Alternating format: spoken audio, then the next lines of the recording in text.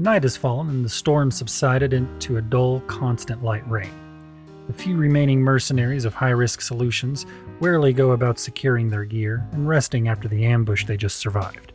Spectre, still furious over the loss, is on the comm to his logistics officer. Frag all the contracts, Central. Pull them all off. We have the capital to pay the penalties. Spectre, you don't get it. Money isn't the issue here. If we pull out of these contracts just because you have a hard-on for a pair of criminals, then it's going to make us look unreliable. Plus, you need a unanimous decision by the other 5 partners. We have a job here that requires our full attention. Pull non-essential personnel and send them my way now, Central. That's an order from one of the partners. No, I will not let you tank this organization just because a pair of Shadowrunners outsmarted you. You win some, you lose some. But you aren't thinking clearly. Central, you seem to forget that I'm good friends with the partner who sponsored you into HRS.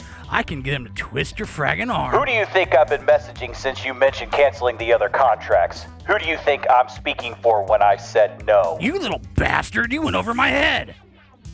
I'm sorry, Spectre, but if any contract should be dropped, it's that one. We've already sunk too many resources into this. We aren't breaking even on this payout anymore. The partners are already in the process of dropping the contract as we speak. I'm still a partner in this PMC, and you need a unanimous decision for that. A unanimous vote was reached just now. The partners have voted you out of this organization.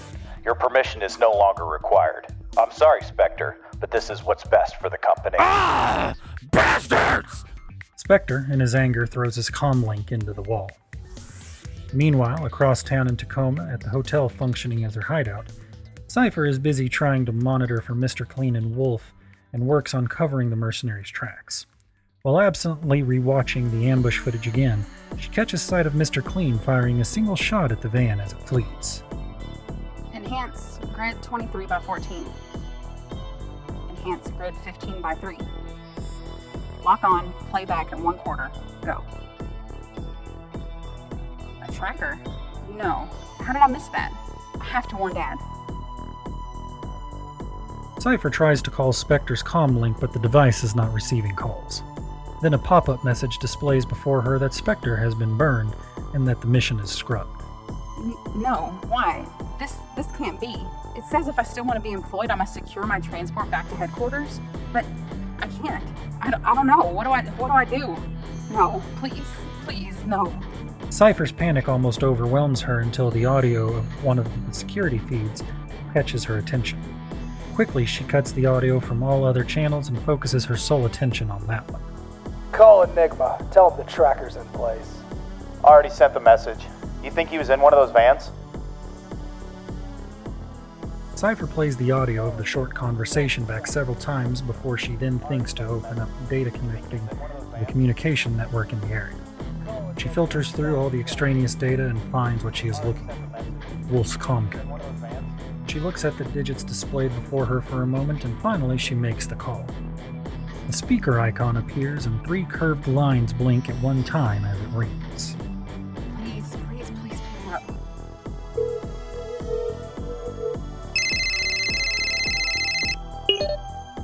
Hello? Who is this? Please listen to me. I know that Spectre's been trying to kill you, but you're Shadowrunners, right? If I offer you a better deal, will you please not kill him? Why are we stopping? I'm putting you on with my partner, too. Alright, now what's this again? Please, my name is Cypher. I'm associated with Spectre. So explain to me why I should continue this conversation with you. He's been burned by the PMC he helped found, and the partners have voted to drop the contract on your lives.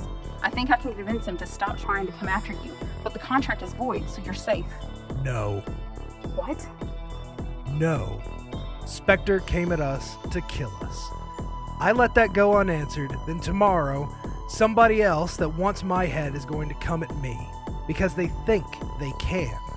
I'm putting a stop to that real quick. Besides, why should I trust you? You work for him. Please, he's my dad. The answer's the same.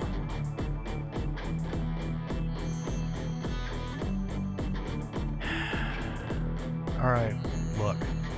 I'll try to talk to your dad. I won't make any promises, but if we can resolve this without killing him, I will try. Notice, I will try. That's all I can promise. Okay? okay. Wolf climbs back into the van and they drive on towards their target. His comlink rings again and he glances down to see the message. It's from Cypher, and it is the name and information on the man who hired Spectre to kill them. Do you care to explain to me why I just received a call from HRS telling me that they're dropping my contract? Oh, god damn it. You just had to friggin' show up here, didn't you? You and I had a deal, Spectre, and now I'm not getting what I paid for. This is on you now to make right. I've been burned too, you pompous asshat. Be happy you got a refund. At least tomorrow you'll wake up and still have your meaningless wage slave job. Me? I've got to find a new employer. But I'll still be plagued by those two murdering bastards. Fine, if you're freelancing now, then I'll hire you privately. The mystery man takes out his comlink and swipes his fingers across the screen. He enters a few numbers and the comlink responds with a ding. There, I just sent the total to your Decker. She can put the money into an account for you. I want you to kill those gutter jumpers, Spectre. Now, you've been paid, so get back to work.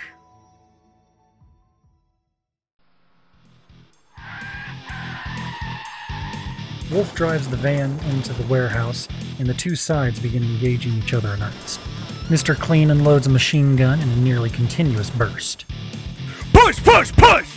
Wolf, keeping his head down, spots the unusual sight of a businessman amongst the mercenaries. A large, older human man begins working his way towards the back of the warehouse. I see the Johnson. I'm gonna pursue. You put a bullet in his brain pan, Wolf. I know my job, Clean. I got it. The gun battle continues as Wolf flanks around the cluttered interior of the warehouse and chases after the mystery man. They exchange a few rounds between each other, but still the chase is on.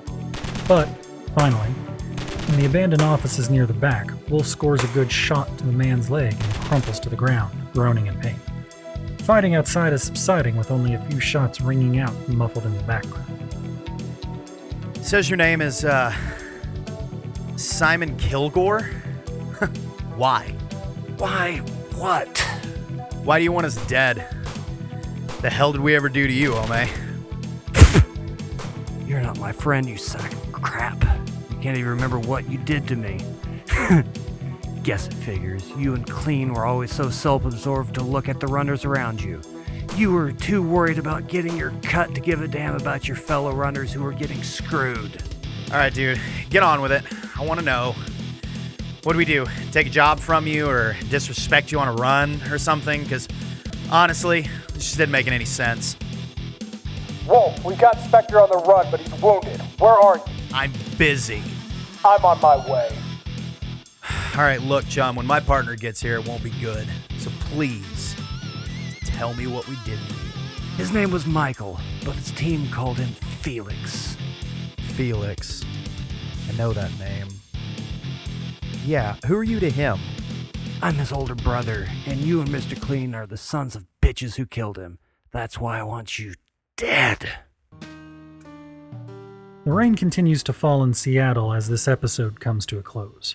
Mr. Clean and Wolf have found the man gunning for their lives, and now Wolf will remember the events that led up to this day.